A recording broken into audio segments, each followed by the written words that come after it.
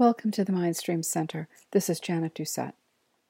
For many years, we have heard that meditators report feeling more content with their lives. Even in the face of adversity or struggle, they seem to do better. Or so they have told us. It turns out volumes of research are in agreement. As far back as the mid-1970s, Dr. Herbert Benson introduced the relaxation response after working with transcendental meditators who were able to lower their blood pressure. Now, this was surprising, as mainstream medicine at that time did not consider it possible to lower autonomic responses such as heart rate or blood pressure without pharmaceutical medications. Since then, researchers have been studying how the effects of various forms of meditation on the human mind and body can be measured.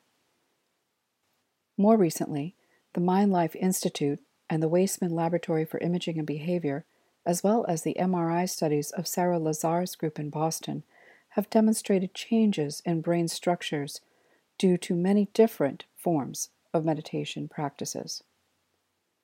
The term neuroplasticity has been used to describe changes in the brain due to responses to experiences, and we have known for many years that certain areas of the brain, such as amygdala and hippocampus, are overreactive due to trauma and abuse. We are now seeing in those brain images the positive effects of forms of meditation on calming those same areas of the brain, as well as developing brain growth and activity in areas of the brain associated with body-centered awareness, focused attention, and emotional well-being.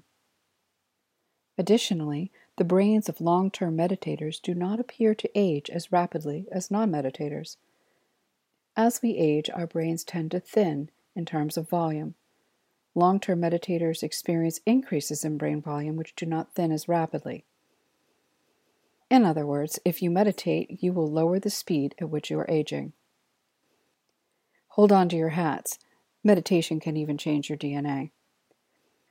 There are many fascinating and significant findings in current research on the overall effects of meditation. I will present on those findings in an easily understood and hopefully humorous manner.